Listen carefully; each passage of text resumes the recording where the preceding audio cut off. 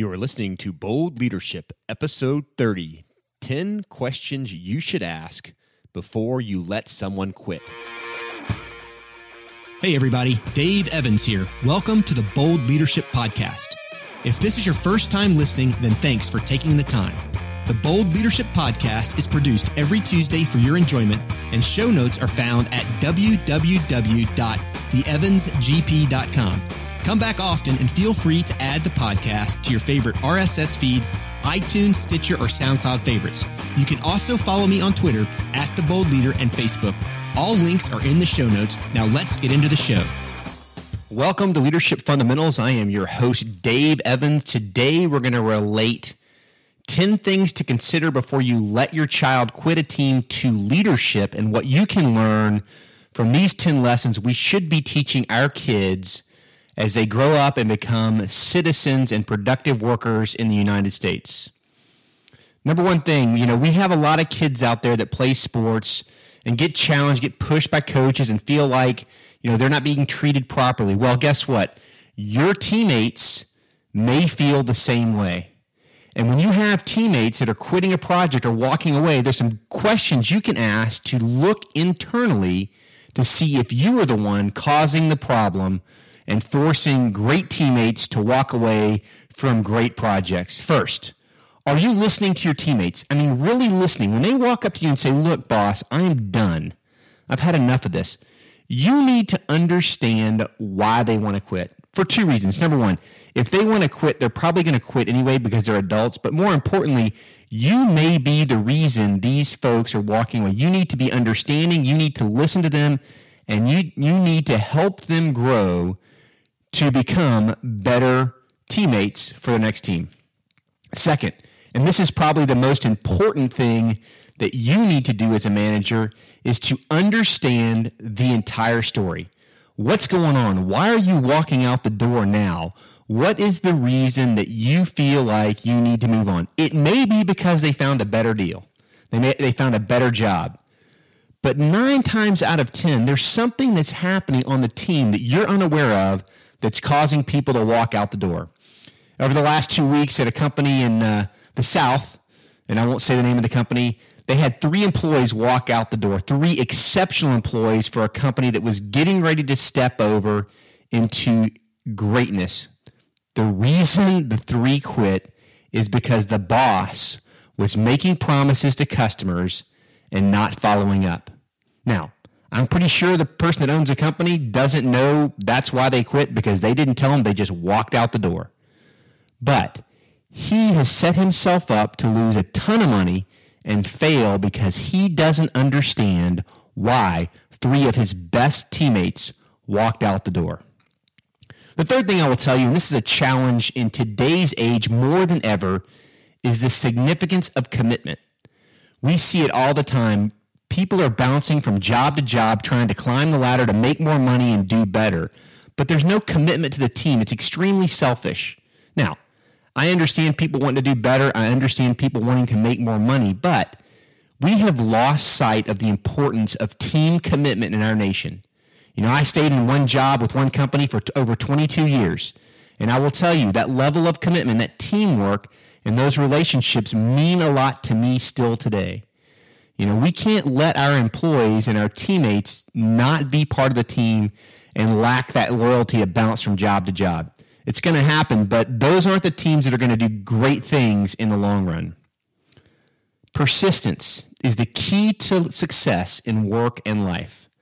When you have a teammate that's wanting to quit, are they a habitual quitter? Are they one of those folks that is always quitting and doesn't understand that you've got to battle to get there to the end? Thomas Edison failed 10,000 times before he quit the light bulb. What if he had quit on that project? What if he'd said, "I don't think I can make the light bulb work"? We would have waited many, many years for a light bulb. And for children, and this is kind of goes back to kids, sometimes perseverance must be taught. When you have a young person coming into your company that's just out of college or just out of high school, they need to understand the importance of perseverance and the rewards they can gain through persistent and consistent action and hard work. Quitting on impulse is rarely the right choice. How many of you understand what that means? I mean, we all make emotional decisions. And there's going to be a bad day at the office when things are not going right and you're done. You've had enough of this stuff and you feel like it's time to move on. This forces people to quit for the wrong reasons and they have huge regrets. You as a leader need to slow that person down. When they walk into your office emotional, you need to be calm. Remember, calm is contagious as a leader. You remain calm, understand what's going on, and have them sleep on their decision. You don't want a bunch of people quitting your team and moving on. You need to relay to them that challenging experiences in life build strength and make you, the individual, a better leader and a better employee and more successful because they understand how to work through the difficult times. Look, if it isn't hard, it typically isn't worth the effort. So if you want to be successful, you've got to push people to go beyond their limits, to grow and expand their sphere and what they're capable of doing. 9 times out of 10, people quit for the wrong reasons. They quit because they made an emotional decision, and it's up to us as leaders to help individuals not quit. I'm going to share a very personal story with y'all. It was 1987. I was a brand new student at the United States Air Force Academy, a prep school, a football player, and 2 weeks into basic training, I'd had enough. It was my birthday, and we'd done thousands of push-ups already. I'd had enough. I was tired of being beat up all the time. And I walked into my football coach and said, I'm done. I quit. Now, if it hadn't been for the coach, I would have never graduated from the Air Force Academy. If it hadn't been for the coach, I wouldn't have been a 3-year starter for the Air Force Academy football team.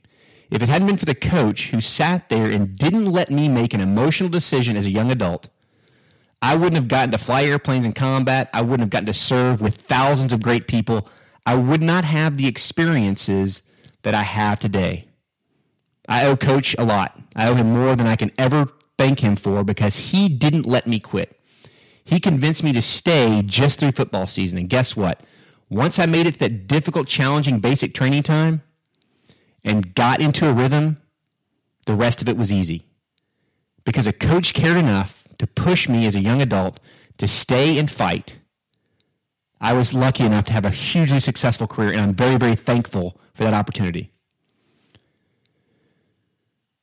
Realize that precedence is important. If I had walked away in 1987, I don't know where my life would be today. I don't know if I would have been successful or failed. I don't know how I would have handled certain things that have happened in my life. But what I do know is because I was pushed to stay and finish the program, I have life experiences that I can't even begin to describe how awesome they are. Now, with all that said, sometimes you can do all of these things right, and people on your team are still going to want to walk away from the program and move on. You, as the leader, need to understand why they're leaving, what you can do better, and how to improve the process, as we talked about before. But for the individual, you need to help them quit without burning bridges. Now, if you're not a leader and you're working in a company right now and you're listening to this podcast and this blab, you need to understand the importance of not burning bridges. Give the proper notice. Be respectful. Leave a good project plan. Leave good notes and callback numbers to help your team, because guess what? You never know when you're going to need that relationship or that company to put in a good word for you with somebody else. Look, one of the things that never changes is the importance of your network. You do not need to burn bridges with companies because you're frustrated. Stay calm, take a deep breath, quit appropriately. Now I will tell you, it's always hard when teammates want to quit, and it's going to happen. You're going to have people that walk out on your project and move forward. You need to take care of those people, push them along their way, and help them be better, because guess what? You're going to show the rest of the team that you truly care as a leader, that you want to make a difference, and you want to improve their performance along the way. Loyalty is an amazing thing, and it goes up and down the company chain. So with that, that's our weekly episode of Leadership Fundamentals with Bold Leadership. I want to thank you for coming and listening today. Remember, when teammates want to quit, understand why, how, and help them move on when you can't find a solution that helps the entire team. I am Dave Evans, and this has been Bold Leadership. Follow Bold Leadership on Twitter @TheBoldLeader and Facebook.com/TheEvansGP. To subscribe to Bold Leadership, visit theevansgp.com/podcast. If you've enjoyed this episode of Bold Leadership, I would be grateful if you'd leave a review in iTunes. And remember, be bold.